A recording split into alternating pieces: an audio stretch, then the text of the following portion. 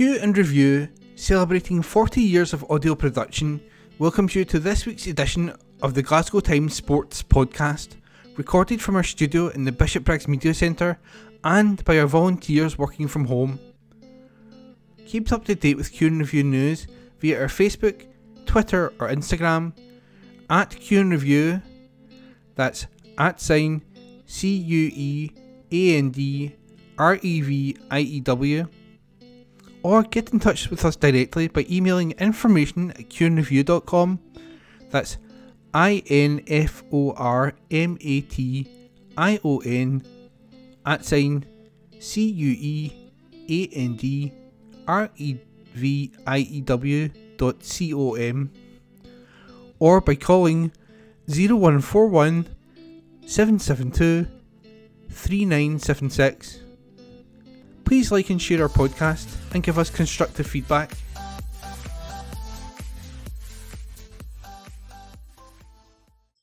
Evening Times Sport, January 24. Goodwin embarrassed and humiliated after Aberdeen defeat.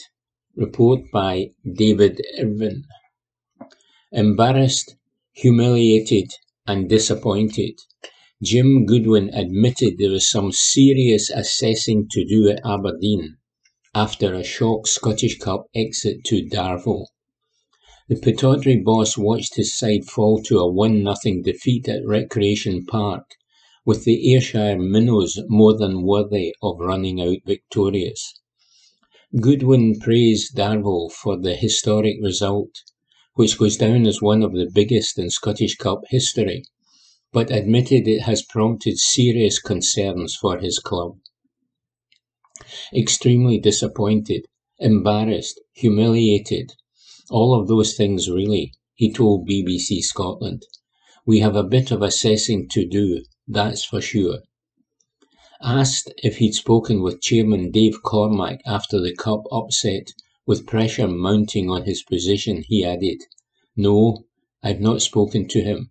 I was in the dressing room speaking to the players." However, Goodwin was complimentary of Darvel, even if he slammed his side's performance in the Monday night cup tie.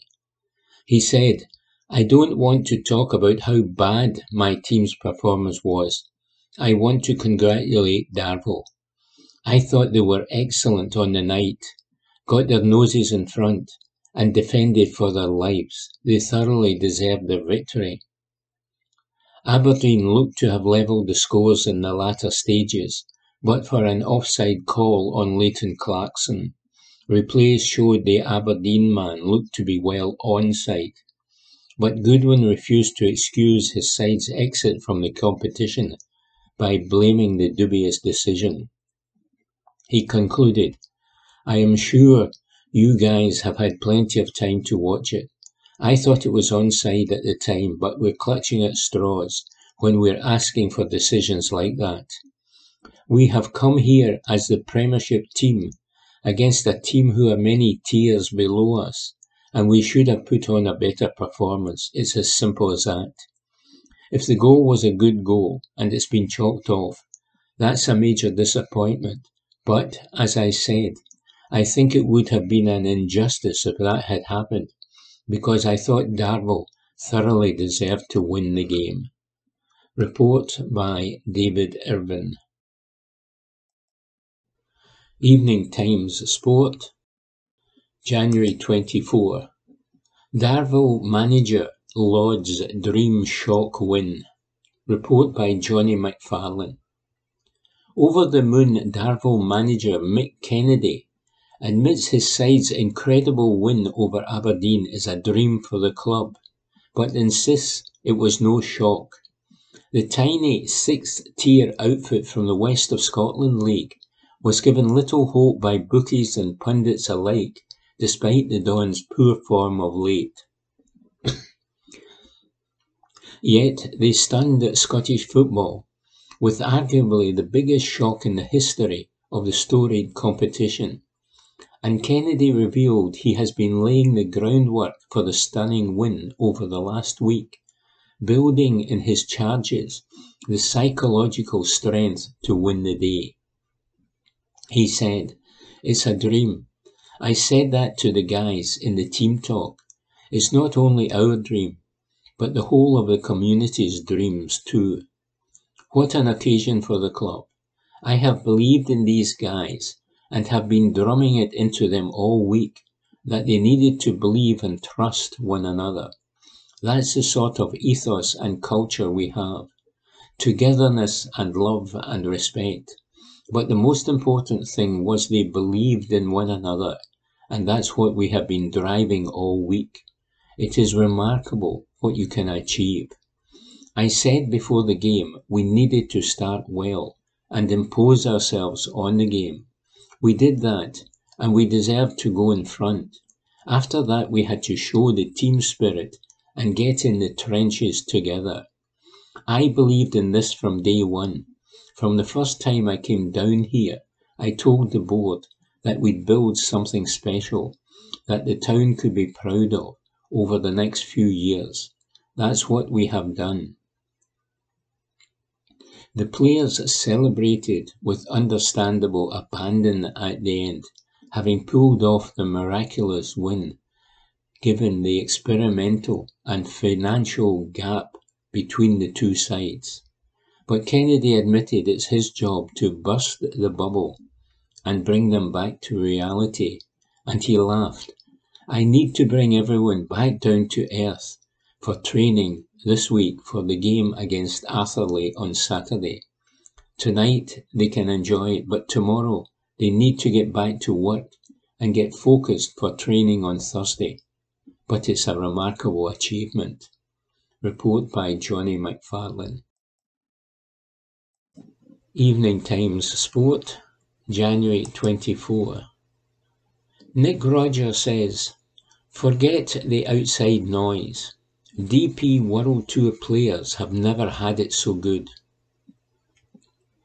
I was reading something the other day about the benefits of having a positivity wall. Apparently successful folk in all manner of fields swear by them. So I thought I'd create one myself to replace my profanity wall, which I simply swear at for 20 minutes prior to writing this column. Anyway, what the self-help gurus suggest you do is stand in front of a mirror, say something positive about yourself, scribble it down on a bit of paper, then shove it up on said wall so you become energized, inspired and motivated by a burgeoning assembly of rousing affirmations. That's the theory at least. The reality, of course, is slightly different.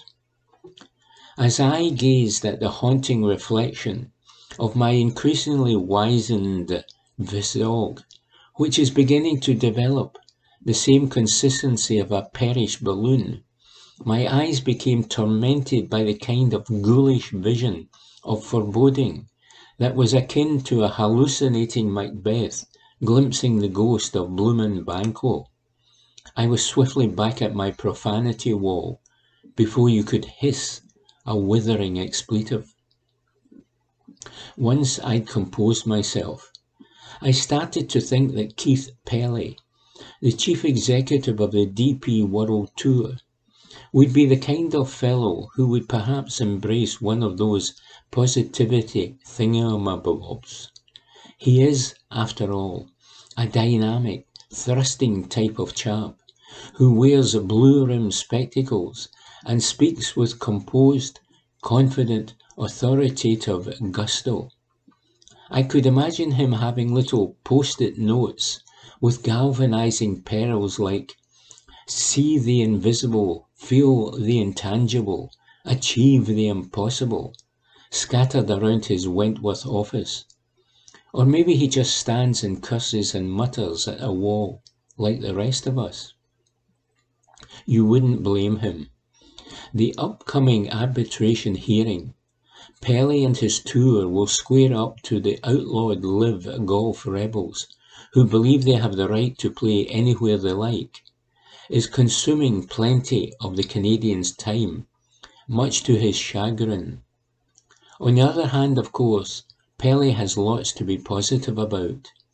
This season's DP World Tour, for instance, boasts record prize money of over $144 million. To us mere mortals, it's a vast sum.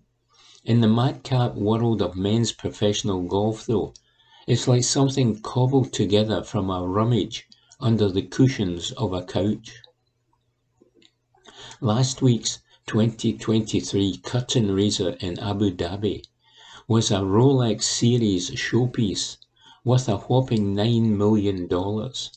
Yet it attracted just one player, Shane Lowry, from the world's top 20. There's another $9 million purse on offer at this week's Dubai Desert Classic. While Rory McIlroy will sprinkle his stardust over the event, Norway's Victor Hovland won't be defending his title.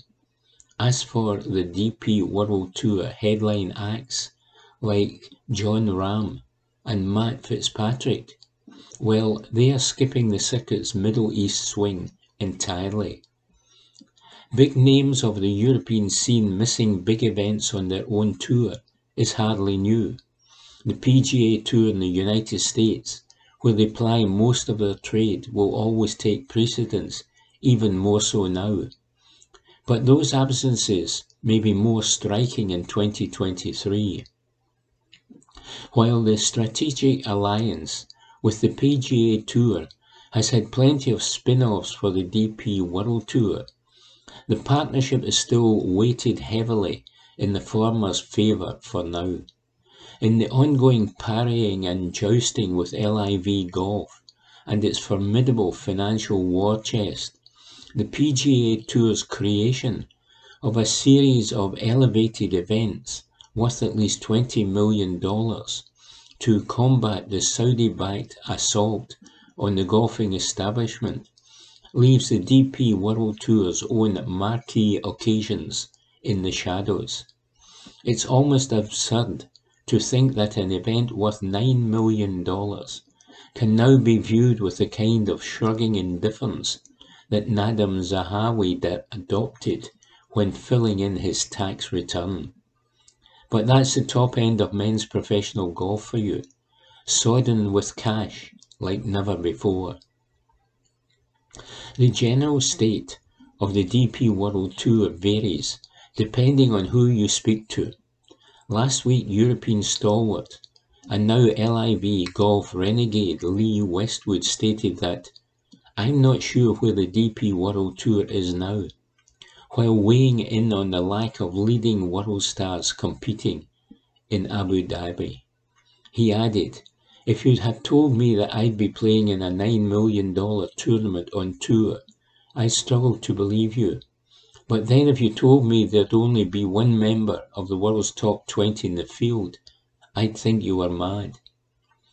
While Westwood aired his concerns, others preferred to focus on the tour's emerging talent and abundant opportunities. The circuit cannot just pander to the top brass. It has a large and varied membership to look after. Playing on the tour ain't cheap. Birling here, there and everywhere, staying in hotels, eating egg and chips, etc., means expenses alone can be £80,000 and upwards. The implementation this year of an earnings assurance program with a guarantee of $150,000 for any player who competes in a minimum of 15 tournaments is a significant boon to the rank and file and new recruits. The global game in its fractured upper echelons continues to be embroiled in a battle for hearts, minds and wallets, while division and debate range. One thing that can be agreed on, though, is that those elite campaigners have never, ever had it so good, says Nick Roger. Evening Times Sport, January 24. Super Bowl dream ends for Scots. Report by Kevin McKenna. Scottish pair Graham Gano and Jamie Gillan's Super Bowl run with the New York Giants has shuddered to a halt after crashing out of the NFL playoffs, losing 38-7 to the Philadelphia Eagles. The Arbroath-born kicking specialists were involved in the NFC divisional clash, but had little impact as the Eagles dominated from start to finish. Quarterback Jalen Hurts threw 2 touchdown passes despite only completing 16 passes from 24 attempts, and ran 1 in himself. In contrast, their running efforts totaled over 250 yards, as Kenneth Gainwell led the way with 112 yards and a touchdown from 12 possessions. The NFC's top seed will now host their first championship game since 2017, when they defeated the Minnesota Vikings on their way to winning the Lombardi Trophy. Elsewhere in the division, the San Francisco 49ers remain in the hunt for a 6th Super Bowl triumph after seeing off the Dallas Cowboys. The 49ers battled to a 19-12 win over their rivals and will now travel to Philadelphia to face the Eagles for a place in the Super Bowl. Evening Times Sport, January 24. Gregor Townsend hails Finn Russell as an all-time great player. Report by Stuart Bathgate. To say that Gregor Townsend and Finn Russell have not always seen eye to eye would be a gross understatement. The Scotland coach may have played in Russell's position of standoff, but the mutual understanding which might have been expected to arise from that fact has often been conspicuous by its absence. Russell's decision to walk out of the national squad in 2020 was probably the most dramatic demonstration that not all was well between the two men. While more recently Townsend omitted the Racing 92 playmaker from his squad for last year's Autumn Nations series, implausibly claiming that 3 other fly-halves were in better form. At those times and at others, the pair's relationship has seemed to have reached breaking point, if not gone beyond it. It was therefore of serious significance when Townsend sat down at yesterday's launch in London of this year's Guinness Six Nations Championship and proceeded to praise Russell not merely as one of Scotland's best performers of recent times, that much is self-evident, but as one of the greatest players from any country ever to pull on a rugby ship. The encomium from the head coach is no guarantee that all will henceforth be harmonious between him and the 30-year-old player, but it does at the very least show that Townsend is willing and able to put any subjective clash of personalities to one side and simply appreciate the many virtues of a player upon whom, more than any other, Scotland's hopes of success depend in a year which will end with the Rugby World Cup in France. Said Townsend, "He's one of the most skillful players to ever play the game. Not just playing now, but to ever play the game. In that position, you've got to take a big role in the leadership of the game, and that requires work and preparation, and Finn does that. You've got to practice a lot of watching rugby and experience rugby to know when to pull the trigger, and there's a lot of discipline that has to go into it to make the decision whether to offload or to kick. People change as well throughout their rugby careers and their lives. You're a different person at 20, 21 years old than you are at 30. Finn has had changes in life. He just became a dad for the first time. He's coming into his prime years.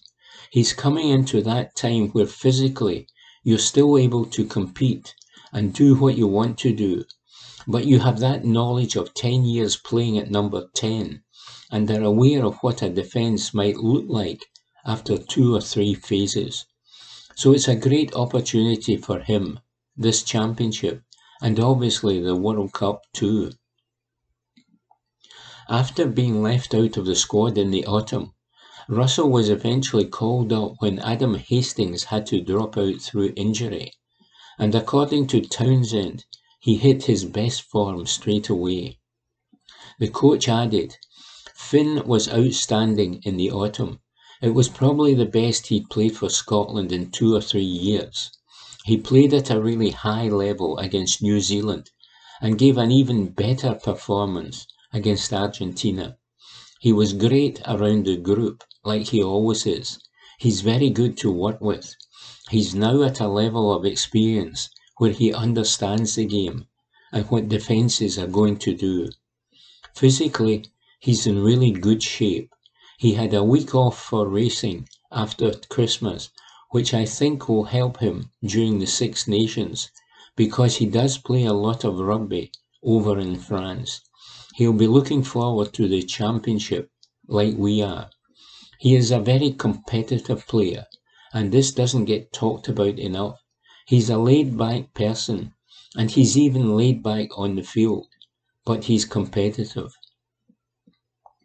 Sitting next to his coach at the launch, Scotland captain Jamie Ritchie agreed that Russell was an easy person to work with, as well as being a very conscientious one when it comes to doing his homework on the opposition. "I would echo what Gregor said," the Edinburgh forward stated. "He's not a confrontational character. He's not a controversial character. He's a great person to have around, a great person for the young guys to learn from, for us all to learn from, in fact. He's really diligent in and around his analysis. He's always on his laptop watching training back and watching the opposition we've got coming up, looking for opportunities. The stuff you see at the weekends doesn't happen by accident. He's a great guy for us to have around the squad." Scotland's Six Nations campaign gets underway a week on Saturday with a trip to Twickenham to play England, reports Stuart Bathgate. Evening Times Sport, January 25. Cantwell insists he can deliver for Rangers. Report by Graham McPherson. Todd Cantwell believes he can deliver for Rangers, and he has some previous on that front. Whereas the former Norwich City forward will be expected to provide goals and assists for Michael Beale's side, back in his native Norfolk, it was Christmas presents he was doling out to excited children in his hometown of Dereham. Cantwell asked if any of his social media followers would be interested in receiving a visit and a gift from him, and if so, to hang balloons outside their home. There was no shortage of interest, with the 24-year-old estimating he donated around 80 presents before the big day last month. Needless to say, he is not committing to doing the same in Glasgow, given how long it might take and the fact that he might not be welcomed as warmly at every door. But the gesture speaks to a young man who appreciates the hand he has been dealt in life and an awareness of the need to give something back. He reasoned, "Sometimes footballers do not really realise the power they have to influence people. That's something I took great pride in at Norwich, being a lad who wanted to be the lad that I've become, in many senses. Something like that is so powerful and moving for little kids and families going through tough times. To have someone knock on your door and give you a present like you see on TV can be what Christmas is really about. It's not about what you're given. It's about families and being there and making people smile. I think I've got a good appreciation of the position I'm in and how quickly I couldn't have been in the position I'm in. I've got a lot of friends who were with me in the academy who are not lucky enough to be professional footballers. If I was a little kid and a Norwich City player at that time knocked on my door to wish me happy Christmas and give me a present, I'd have been the happiest kid in the world. I looked at it like that. I have always loved Christmas, and it was something I thought long and hard about. And then I thought, why am I thinking long and hard about it? It was simple. I should just go and do it. So I did. It didn't always go to plan, however. He smiled.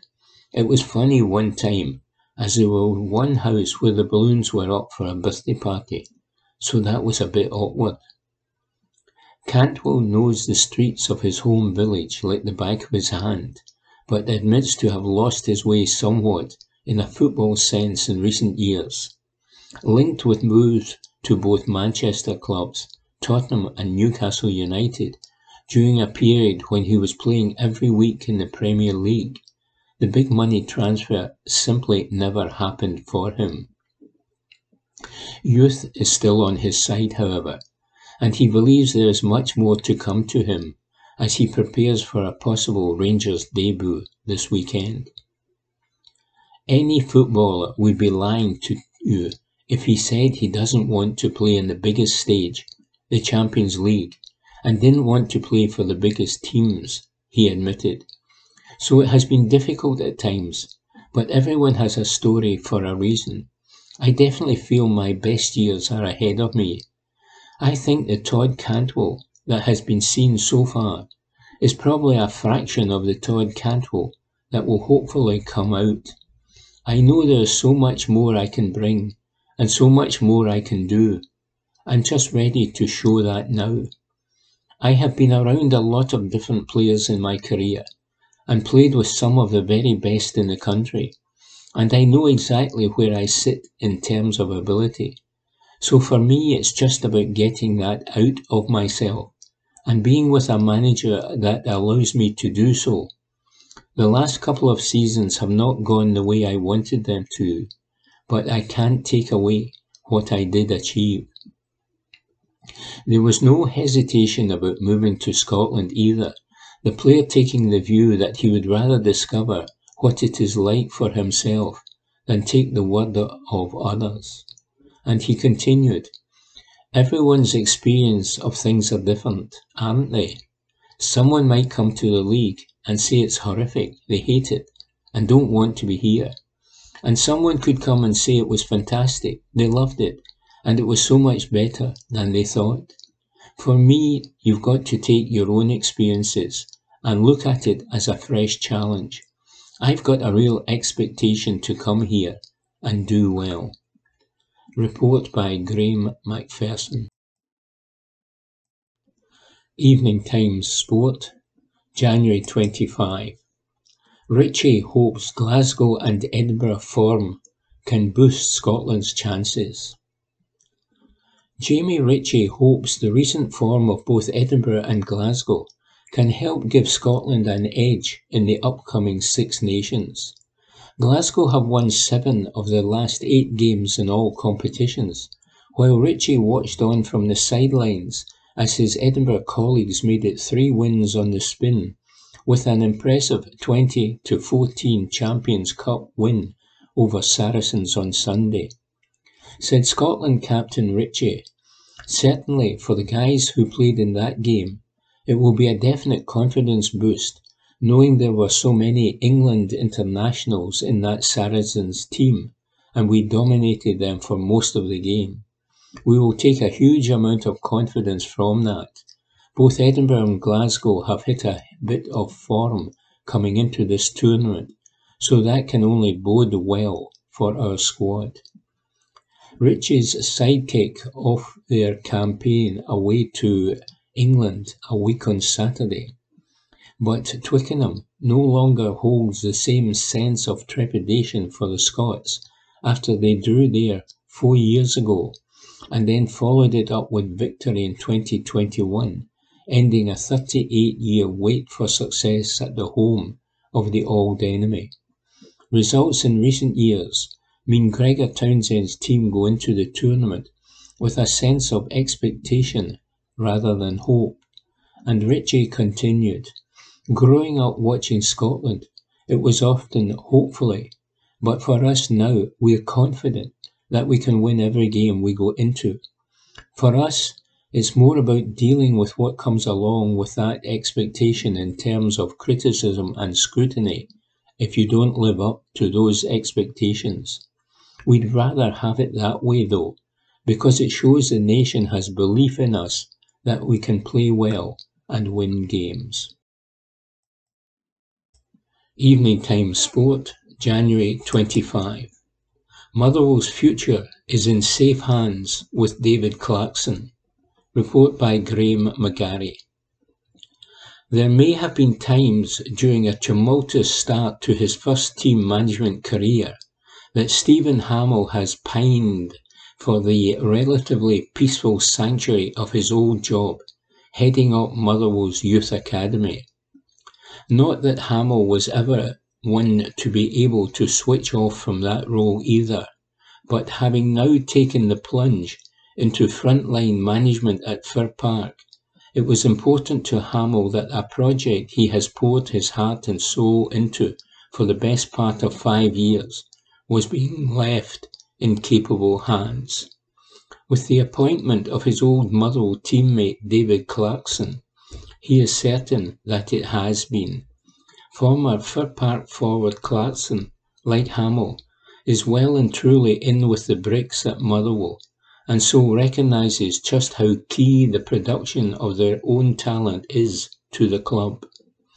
Motherwell have rightly enjoyed a reputation over the years as a fertile breeding ground for young players, and under Clarkson, Hamill is banking on that continuing well into the future. Said Hamill, it's a massive role at the club. It's something we want to be known for. The academy, in my opinion, is the heartbeat of any good club. It's what we want to continue. When you look how difficult it is to recruit financially, we need to keep producing players from the academy. It is a pressure role that's so important for the club. Davy has been working with me for the last 5 years, and hopefully he can continue doing a good job. All the work you do is in the background. I did it for 5 years, and I'd bump into people who asked me what I was doing and how it was going. It was 13 hours a day, every day pretty much. You are constantly working with players, parents and agents, and everything you can imagine. It's very difficult to switch off. It's a role that goes unseen, but it's massive within the club. I still keep an eye on it. I pop down and watch games. I am obviously still very close with the staff and the young players there. It's obviously very difficult with the way things are right now, but it's not like I'm away and I don't care what goes on anymore. I put a lot of work and a lot of years into getting the academy to where it is now, and I take pride in that. I feel I left it in a good place. We have some of the best talent in the country in the academy, and we worked hard to get it there. I'm sure David will continue it. Ironically enough, it was in the emergence of Hamill and Clarkson's peer group, when administration threw them and young teammates like James McFadden, Keith Lasley, and Stephen Pearson straight into the first team, that much of Motherwell's reputation for producing young talent emanated. In more recent times, the likes of David Turnbull, Alan Campbell, Chris Cadden, James Scott and Jake Hasty have made an impact at first team level before earning big moves elsewhere, and Hamill feels the club are on the cusp of enjoying another golden generation. He said, "We've seen a lot over the years, and there's more to come. Lennon Miller will be a big player for this club. Max Johnson is another one, and we've used the loan market to benefit us. That's the course we need to take in the short term, but the medium and long-term future of the club is these kinds of players. Ewan Wilson is tracking in the same direction after 6 months at Albion Rovers. He's looking very good and will either be involved in the first team in the second half of this season or next season. That is the continued development we have here. That age bracket between 16 and 21 is so important. We have the reserve league and some clubs have colt teams, but we have to look to exploit the loan market to our benefit. Clubs get good talents, but our players get first team minutes, and that stands them in good stead. All that is stuff that people don't see, but it will no doubt protect the medium and long-term future of this club. Report by Graham McGarry. Evening Times Sport, January 25. Rangers host Barcelona legends. Report by Chris Jack. Rangers have marked the opening of the new Blue Sky Lounge at Ibrox by hosting members of their most famous team. The state-of-the-art restaurant and event space was launched earlier this month after a significant overhaul that saw the previous hospitality area completely revamped. Extra rows of seats, including some disabled access facilities, were added at the rear of the Sandy Jardine stand as part of the refurbishment at Argyle House, and Rangers welcomed the legendary Barcelona Bears to experience the Blue Sky Lounge as the heroes of 1972 were reunited once again. Captain John Greig and scorers Colin Stein and Willie Johnson were among those present, and Stuart Robertson, the managing director, was pleased to be able to host the Ibrox Icons. Said Robertson, "We are absolutely honoured and privileged to have the Barca Bears with us to help us celebrate the opening of the new lounge. I think they are pleased to see the club being modernised and taken forward, and not just standing still off the pitch as well as on the pitch. They are the guys who have won our only European trophy so far, so it is great to have them here. They have some fantastic stories, and they mean so much to so many of the supporter base. There is a lot we can learn from these guys. You never stop learning when you talk to them and spend time with them. And they have some good stories, some funny stories, but there is always a message in the stories as well. It is a great privilege to get to spend time with them. We can take an awful lot from what these guys have achieved." Rangers announced plans for the Blue Sky Lounge last May as the Ibrox board continued their series of multi-million-pound upgrades in and around the stadium. The restaurant, which is open 7 days a week, boasts panoramic views of Ibrox and serves more than 300 guests on a match day. Greg said, "It was a fine afternoon with old teammates in a great new restaurant. The boys were in fine form. The club has to invest in players, but investing in facilities fans can enjoy is also important. The Blue Sky Lounge is a high quality and fabulous upgrade on the Argyle House boxes, and it's really proving to be very popular, and not only on match days." Report by Chris Jack. Evening Times Sport, January 26.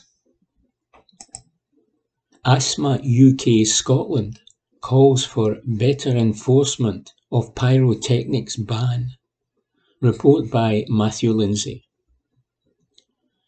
Joseph Carter, the head of Asthma and Lung UK Scotland, has called for the greater enforcement of the ban on pyrotechnics at sporting events, following a spate of alarming incidents this season.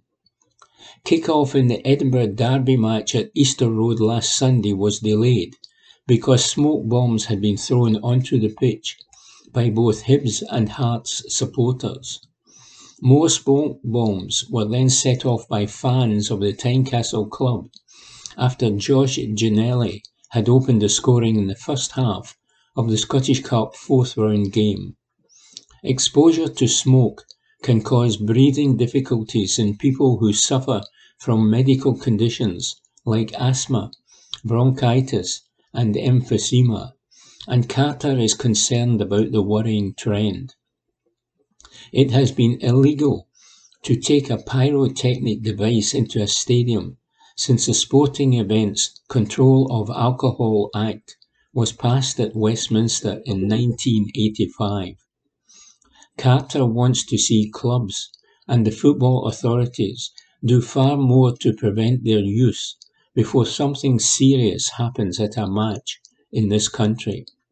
He said, "Smoke from flares and smoke canisters can stay in the air for quite a long time, creating areas of air pollution that can trigger asthma attacks or symptoms such as coughing, wheezing, and breathlessness. With 2 in 5 people with asthma surveyed in Scotland saying that poor air quality, including smoke, can trigger their condition, we would like to see better enforcement of the ban of these items at sporting events. It is fortunate that no serious incidents have occurred for people with lung conditions such as asthma so far.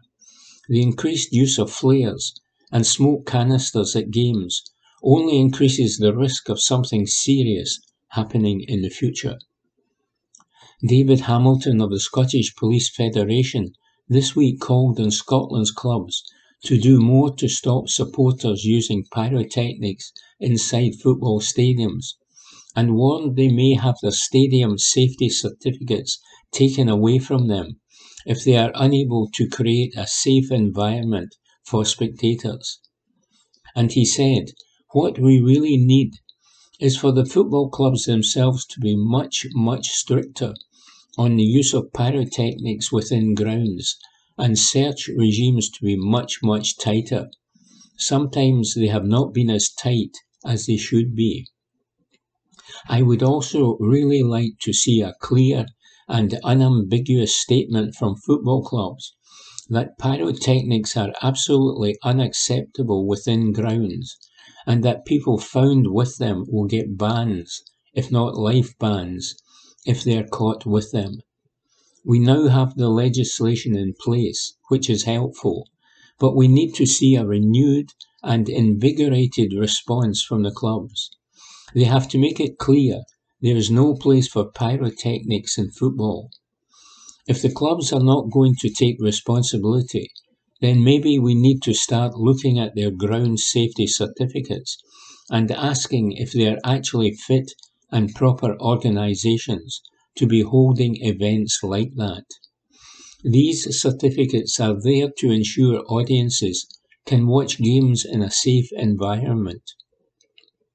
If you have got a proportion of your fans setting off flares and making it unsafe, and you are not pursuing them actively enough, then I would say there is a real question mark over the ability of clubs to be protecting people.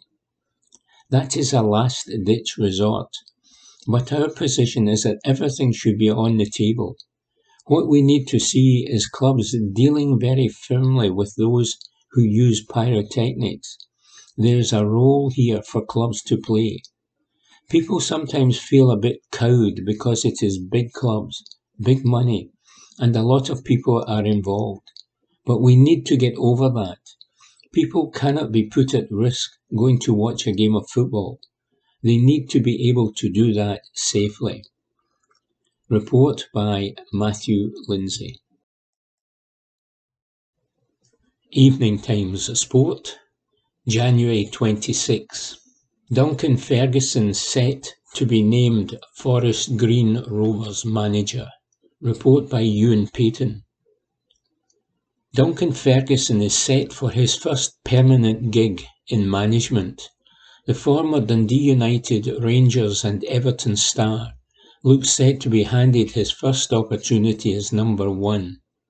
The Times report that the Scot will become Forest Green Rovers manager.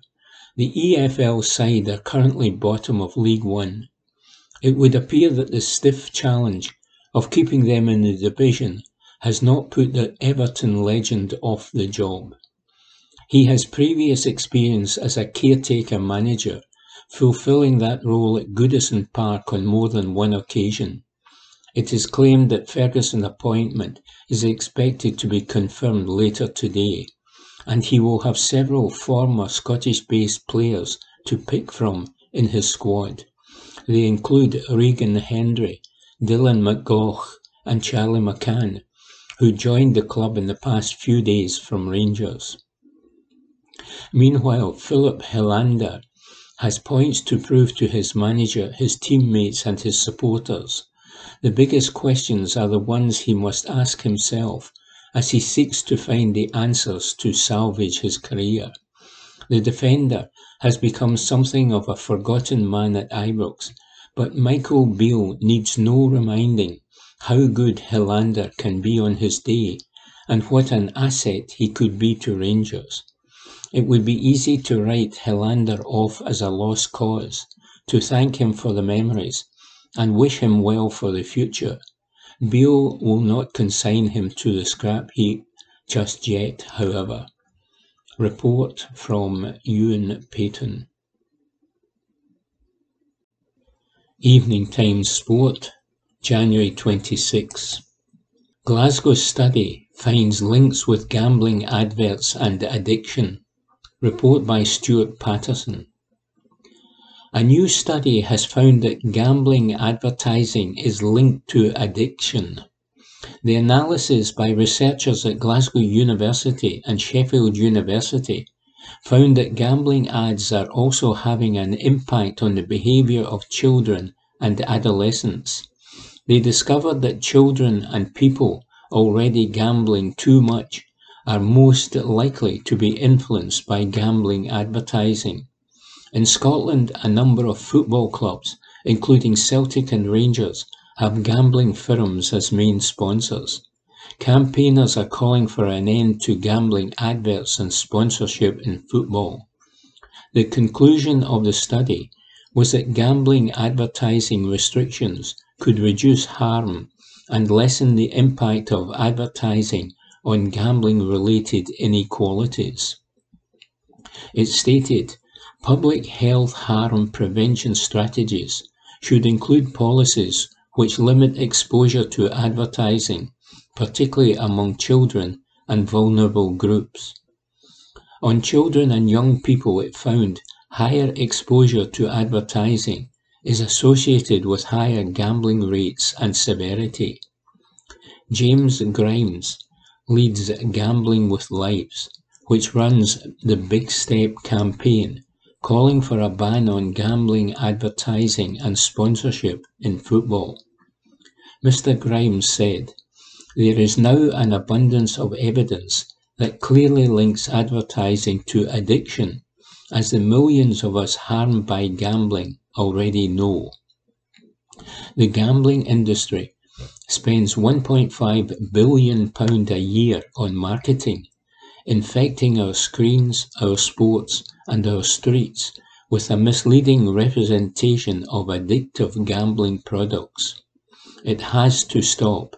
The public are expecting the government to impose tough advertising restrictions in the upcoming White Paper. Anything less would be a betrayal to a generation of young people. The UK government is expected to publish its review of the 2005 Gambling Act within weeks, with measures to restrict advertising expected to be included. The Big Step said the gambling industry currently spends around £1.5 billion each year on advertising. According to Be Gamble Aware, there are up to 1.4 million people addicted to gambling in the UK, and a government study found there are hundreds of gambling-related suicides every year. A House of Lords report into gambling harm found 1/3 of a million people are problem gamblers.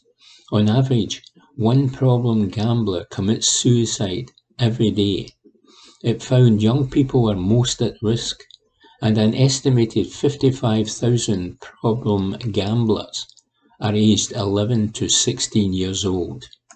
Report by Stuart Patterson.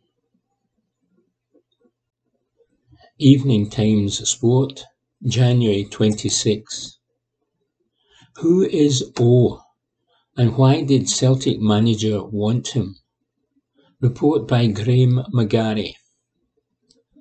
Ange Postecoglou's penchant for trawling the lesser ploughed furrows to unearth transfer gems has turned Celtic supporters into expert sleuths over the past couple of years, as they look to gather information on the latest talent to come from a far-flung corner of the globe to Glasgow's East End. When it comes to South Korean striker Oh Hoon-gu, who finally sealed his long-mooted move from Suwon Samsung Blue Wings to Celtic for a fee of £2.5 million, they will have found little but glowing reports. O travelled with his country to the World Cup, being named in manager Paulo Bento's original 26-man list as a contingency due to injury fears over star man Son. The Tottenham Hotspur striker recovered sufficiently from a fractured eye socket to play in Qatar, meaning that O was relegated to 27th man and would not feature during the tournament. So highly thought of is the 21-year-old, though, that Bento invited him along anyway, recognising the experience would stand him in good stead for his inevitable progression into becoming a key player for his national side. Bento said, "I have been watching closely O for about a year. He impressed me a lot. He is a young player who has excellent technique and is a powerful predator in front of goal. His movement is excellent, and he is fast. He is also physically very strong. All these attributes are exactly what good strikers need. O is also strong in the tackle too, and reads the game well. It was not a snap decision to put him in the World Cup squad. I watched him personally at matches. Having observed him in the training camp too, it was clear that O fitted in very comfortably at that level. He scored 13 goals last season, and that's a good return at his age. When it was confirmed that Son was going to be fit for the World Cup, I explained the situation to O and told him he could come with us and be part of the squad, although he wouldn't be in the official 26-man list. He could have stayed at home, but decided to join us because it would be great experience for him, and I was delighted to hear that. His time will come soon for the national team. O has been earmarked as a straight replacement for the soon-to-be departed Georgios Giacomakis, and in terms of the squad role he occupies at first, backup striker to Kyogo, that characterization is accurate enough.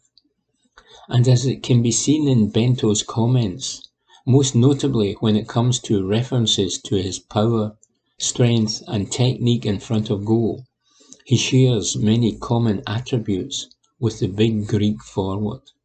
The most eye-catching of those qualities would be his ability to find the net, hitting 14 goals last season for a team who struggled on the whole over the course of their K-League 1 campaign. He is an aerial threat too, with 6 of those goals coming from getting on the end of set plays. There are other strings to O's bow though, suggesting he can add something extra to this Celtic team that Giacomakis could not. For instance, though his preferred position is through the middle, O spent some time last season playing on the right of a front three. It is his ability to carry the ball that also allows him to be effective in wide positions, and that clearly makes him distinct from the other striking options Postecoglou has at his disposal. O managed 3.55 dribbles per 90 minutes last season, according to Wyscout, while Kyogo has recorded 1.45 dribbles per 90 minutes this term, and Giakoumakis just 1.02. Celtic manager Postecoglou certainly seems enthused by what his latest capture can bring to the party, even claiming that O was his preferred option ahead of long-time target and the more experienced South Korean international forward Cho Gu-sung. What he is certainly getting in O is a player of huge potential who will bring new qualities to the Celtic attack in the short term and offers long-term promise in terms of the player he could become over the course of his 5-year deal. Said Postecoglou, "I have watched O for some time, and he is the striker I really wanted, as I think he will be a great fit in our squad. Really importantly, I know that he had his heart set on joining us, and that his own perseverance has been crucial in making this deal happen. So his determination to join Celtic has been very clear. We are delighted to bring O to Celtic. He is a young, talented striker with great attributes, and someone who is ready to take the next stage in his career. A player who is hungry, eager to develop, and to achieve success. We are really pleased to welcome him to the club, and look forward to working with him and settling him into our squad." Report by Graham McGarry. Evening Times Sport, January 27. Perseverance pays off for Hutchin on Legends Tour. Report by Nick Roger. According to experts, or at least a quick search on Google, one of the toughest school exams in the world is a college entrance test in the Chinese education system called Gaokao. By all accounts, it is harder than the Herald's cryptic crossword. But hang on just a second. These experts, or Google, have obviously never heard of the qualifying school examination for an over-50s golf circuit. Between the Champions Tour in the United States and the Legends Tour in Europe, only 10 players can make the grade, 5 for each tour, and earn playing rights among the golden oldies. You've probably got better odds of cracking open the vaults of Fort Knox with a pumice stone. It's a paltry amount from a vast global entry of hopefuls, so hats off to the intrepid Scotsman, Greg Hutchin, who finished third in the Q School test for the Legends Tour in Turkey earlier this week, to earn himself a place among Europe's veteran elite.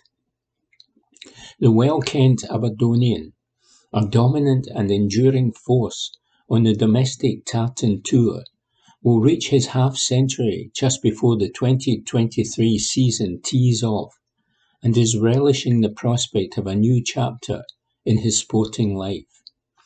It's a lovely reward for Hutchin, who served his apprenticeship alongside Paul Lawrie in the Bankery Pro Shop over 30 years ago, chipped away at the coalface of the European scene for many a season, and suffered a career-ravaging injury in his early 30s. Amid golf's fluctuating, fickle and fiendish fortunes, Hutchin had never lost his enthusiasm or competitive zeal. "I suppose it's a story of perseverance," he said of a career which featured 3 European Challenge Tour wins and a mighty haul of home-based honours. "I always kept trying, and giving up was never an option. I continued because I simply love the game, even though it has kicked me in the nuts on many, many occasions. As all golfers know, This game makes you look silly every day. At some point you'll hit a bad shot, duff a chip, miss a short putt. But I've always loved the challenge of golf. Getting on the Legends Tour is a bit of a reward for the toil, and it's going to be a real honour for me to go out and play with some of these greats of the game. Having turned pro in 1991 and worked as the dog's body at Bankery, Hutchin would eventually earn a licence to tour the European circuit in 1998. It was an eye-opening experience, he says. You had the likes of Monty, Torrens, Woozy, Seve and Faldo out there. I would walk on the range thinking, holy moly, this is a scary workplace. What am I doing trying to play with this mob? There were so many great players. Despite reeling off a trio of wins on Europe's second tier, Hutchin never established a sturdy foothold on the main circuit. An unfortunate shoulder injury caused by some innocent horseplay didn't help the cause. He said, a pal jumped up on my back when we were walking, but we slipped on ice and he landed on top of me, and I separated my shoulder. At the time, I felt I was getting to the point in my career where I could establish myself and at least become a decent European tour player, but that injury was a huge setback. Hutchin would slowly retreat from the European stage, although he still popped up now and again with occasional forays. Only last year, for instance, he played in 6 DP World Tour events as a reward for winning the PGA playoffs. In 2013, meanwhile, he fired a fine 67 in the third round of the flagship BMW PGA Championship at Wentworth to surge into the fringes of the top 20 with a round to go. Reflected Hutchin, I drove in on the Sunday and realised that I could pay off my mortgage with one more good round. The potential for life-changing money was there, but it was a mistake to think like that, and I got 2 tens. Hutchin would sag to a closing 79. It was another case of golf's what-ifs, maybes and might-have-beens. Here in 2023, though, opportunity could come knocking again. Said Hutchin, I would have loved a main tour win, but fingers crossed, maybe I could do it among the old boys. You never know in this game. Report by Nick Roger. Evening Times Sport, January 27. O reveals what he said to ensure Celtic transfer dream. Report by Graham McGarry. New Celtic striker O says it is a dream come true to have signed for the club, revealing how he pressured his manager Suwon Samsung Blue Wings to allow him to fulfil his ambition to join the Scottish champions. The South Korean international was introduced as a Celtic player after weeks of speculation, and he admits he was frustrated at how long it took for the whole process of his transfer to finally be completed. Now that he is in Glasgow, though, he says he could not be happier, and he is determined to make a quick impact in his new surroundings, saying he will not need a period of adjustment to get up to the speed of the Scottish game. O said, every morning I wake up now, I feel so happy. When I first heard about the offer, I was so pleased. It took a long time to get things completed, which was quite difficult for me, but I am finally here, and it's what I always wanted. All I could do was give my all in training at my club and focus on that, and let my agent deal with things. But when I spoke to my manager, I can summarise the whole conversation in one sentence. It was my dream to go to Celtic. I'm fit and ready to play. O believes that Celtic manager Ange Postecoglou's playing style and system can make the most of his attributes, and he said, I have watched Celtic matches. I think the manager's strategy is the same as mine. I like to chase the ball. The fans here are also very enthusiastic, and that is also something I am looking forward to experiencing for myself. I saw their reaction to goals being scored, and that made my heart beat fast. I believe I can bring something to the team and the club. I am a striker and believe I can prove myself by scoring goals, but I will also work hard to help the defence as well.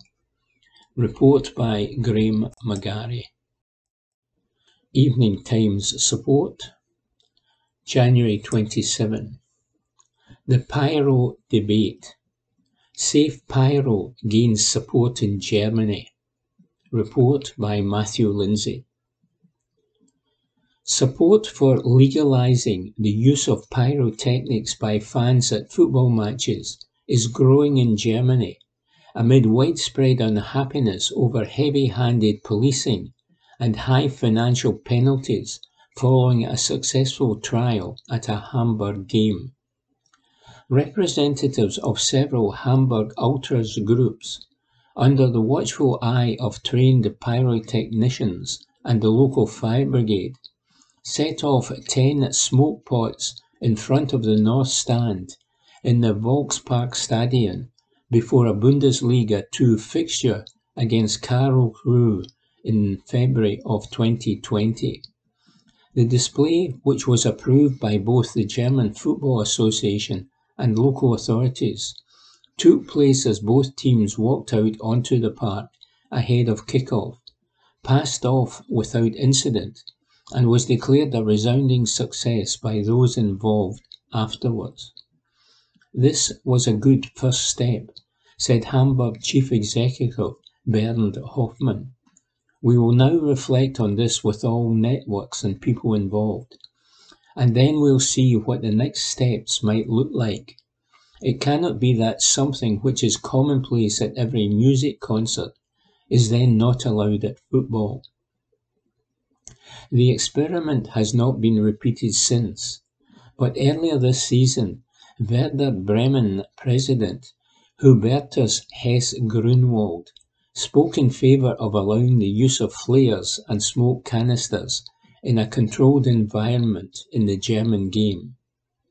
Hess-Grunwald, whose club is involved in a legal dispute with the German Football Association and the Bremen state over the high cost of policing games, is concerned about the treatment of ordinary supporters by police who are attempting to stop the use of pyrotechnics. There is a form of police repression that we cannot approve of in our free democratic state, said Hess-Grunwald, after searches of Werder fans who had travelled to the opening Bundesliga match of the season against Wolfsburg at the Volkswagen Arena in August caused a furore. I advocate a political corrective. We must talk about a controlled and legal use of pyrotechnics. The controlled burning of pyro could be a way out of an escalating spiral of repression and criminalization, he said. Werder tested so-called cold flares, which were developed by a Brøndby fan in Denmark back in 2019, in the presence of security staff and the fire service. However, it was found the flares still emitted toxic gases and burned at temperatures of up to 500 degrees Celsius. There is currently a complete ban on the use of flares, fireworks and smoke bombs inside stadia in Germany, and breaches of the rules can lead to clubs being hit with large fines and other sanctions being imposed by the National Association.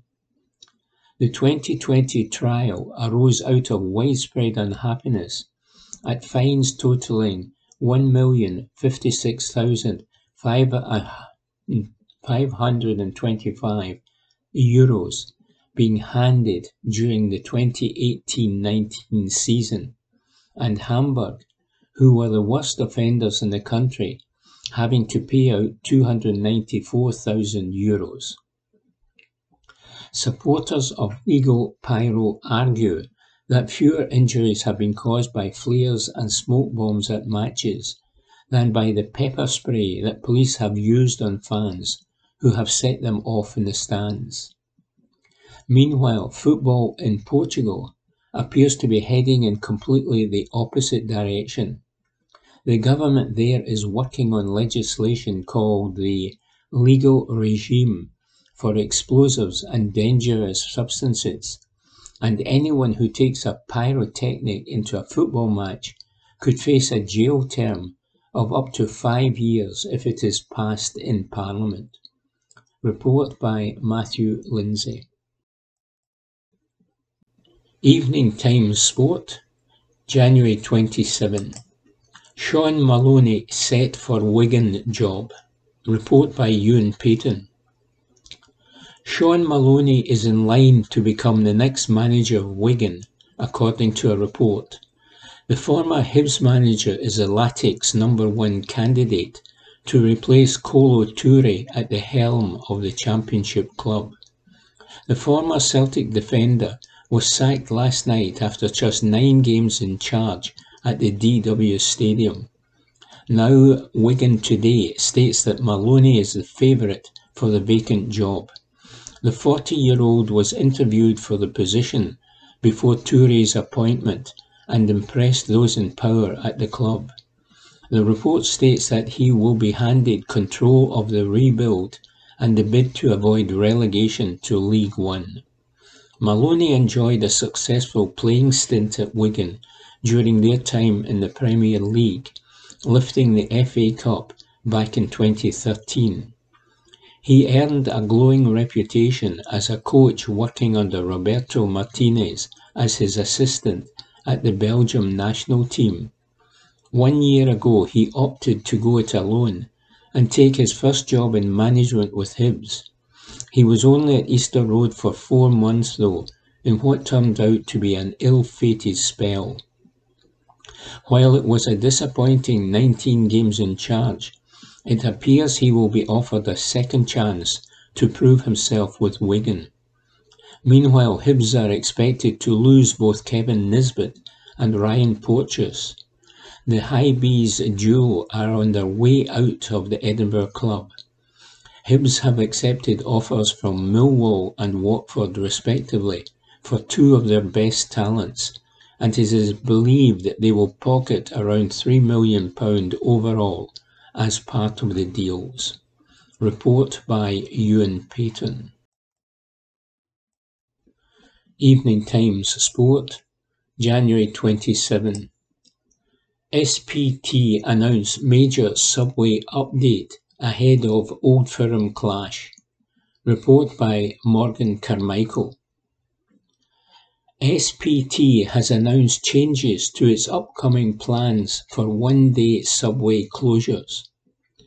We previously reported that a series of one-day closures were to occur on Sundays starting mid-January to aid the continued rollout of the subway modernisation works. The subway announced that passengers should expect closures on February 12 and 26 and March 12, 19 and 26. However, SPT has now stated that the subway will remain open and operate as normal on Sunday, February 12 and Sunday, February 26 to accommodate football traffic.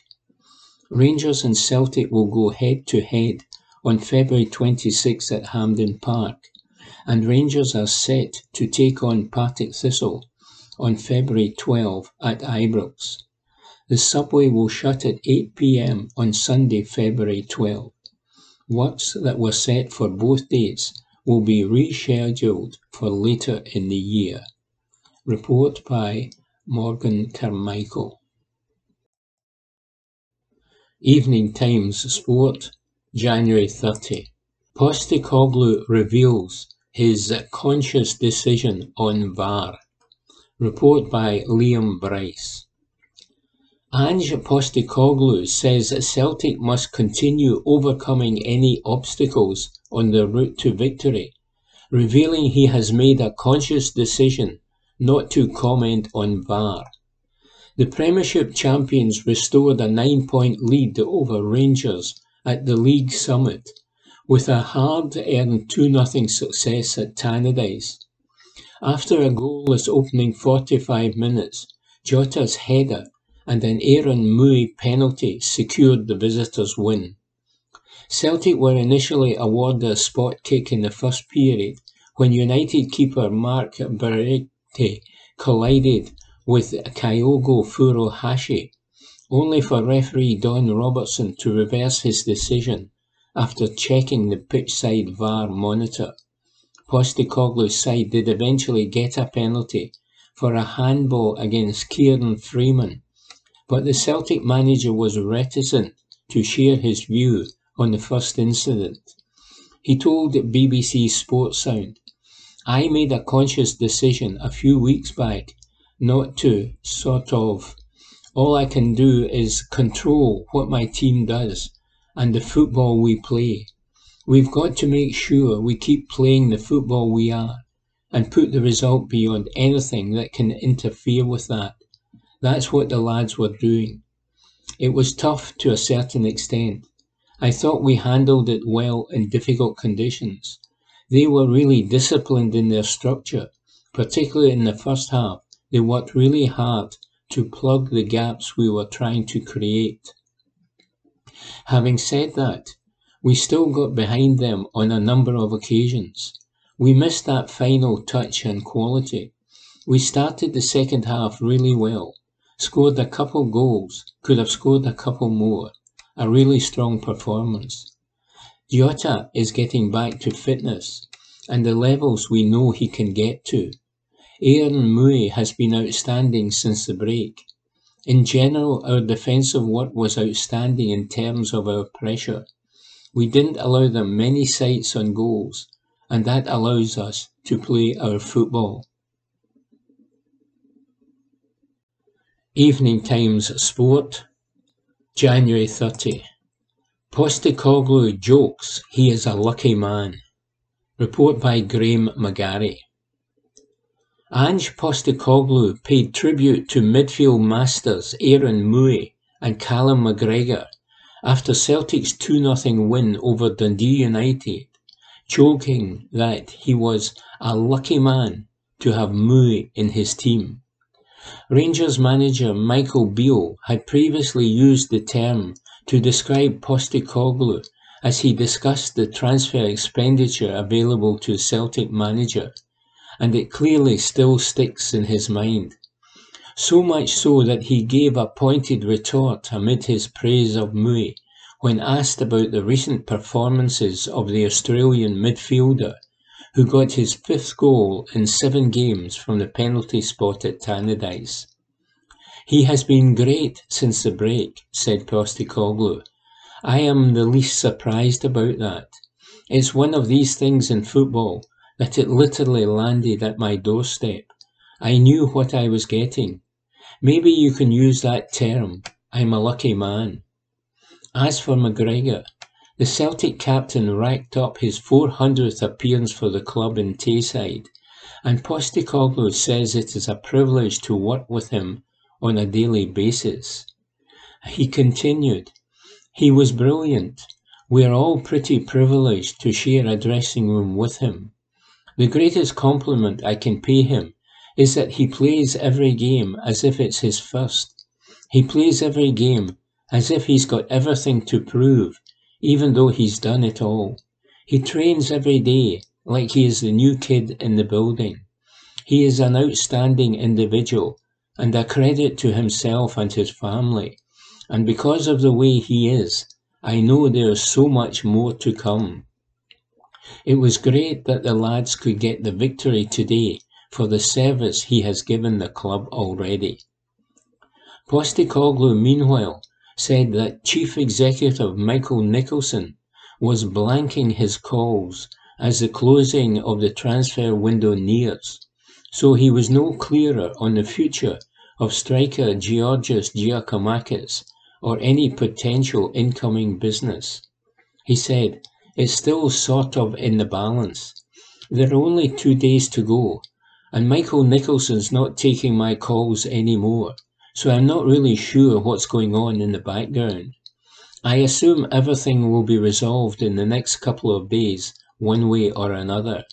As it stands right now, nothing is definite in terms of his next move.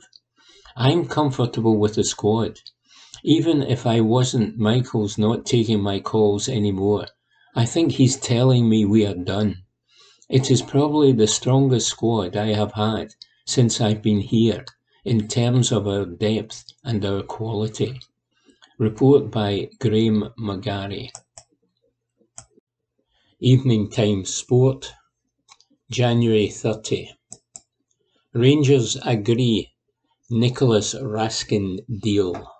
Report by Chris Jack. Rangers have agreed a deal to sign Standard Liège midfielder Nicholas Raskin as Michael Beale continues his Ibrox rebuild this month. Beale secured his first signing of the January transfer window last Monday, as Todd Cantwell completed a switch from Norwich City on a long-term deal, and Raskin is now poised to follow the 24-year-old to Glasgow and finalise his move before the close of business on Tuesday night.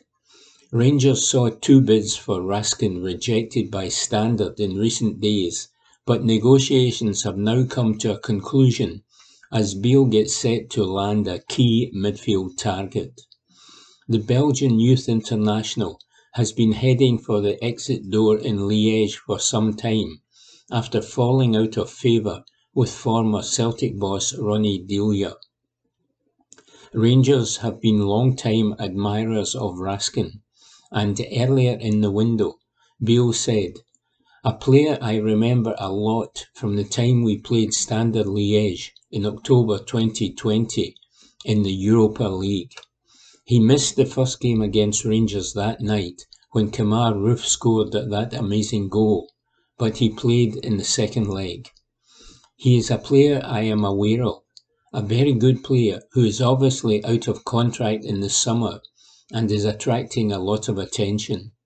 There is an interest from us, but I am sure there is from a number of other clubs."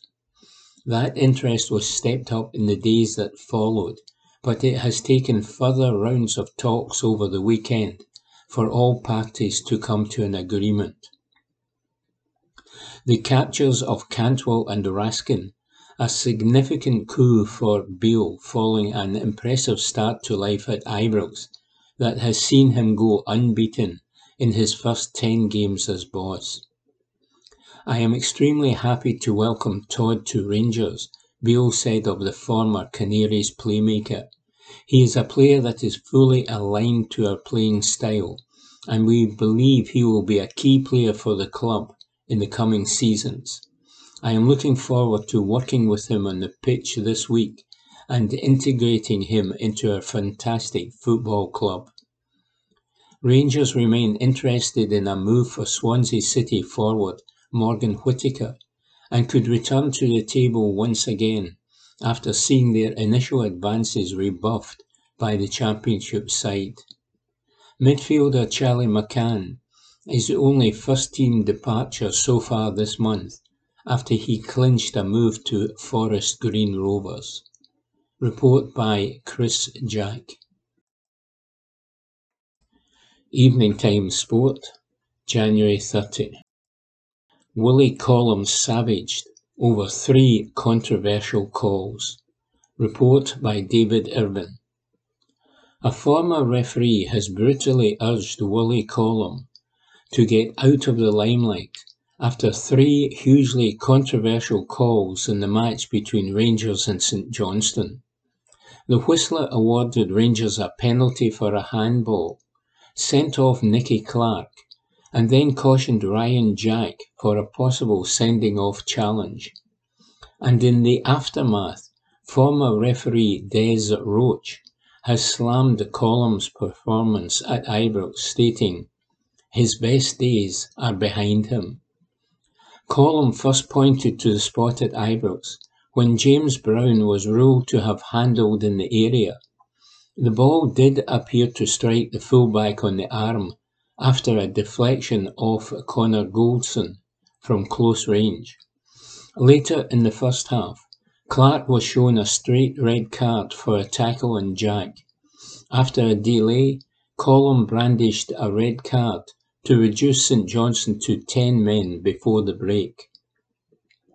Further controversy ensued when minutes later Jack flew into a challenge on Adam Montgomery. Colum showed a yellow card before heading to the pitch-side monitor to review the tackle. After a second look, Colum decided to back his original decision and stick with a caution. Roach insists all three decisions were incorrect and slated Colum as he insisted the official must be held accountable. He told Grosvenor Sport, "The penalty call was wrong, in my view.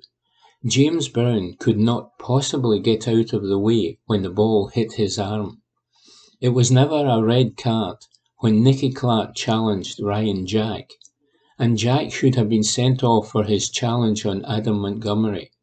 So there were three mistakes. Everyone can have a bad day at the office, a player or a referee. But when you continue to have bad days, then what happens? Do the SFA continue to appoint him? I think it is time he is held accountable, and that's up to the SFA and the referees committee. They have to decide what games he gets now. If it was me, I would take myself out of the equation. His best days are behind him. As I say, if I was making as many highlighted errors, I would take myself out of the limelight." Report by David Irvin. That concludes this week's edition of the Glasgow Times Sports Podcast. Please remember to subscribe to our channels at Q&Review and to tell your friends about our service.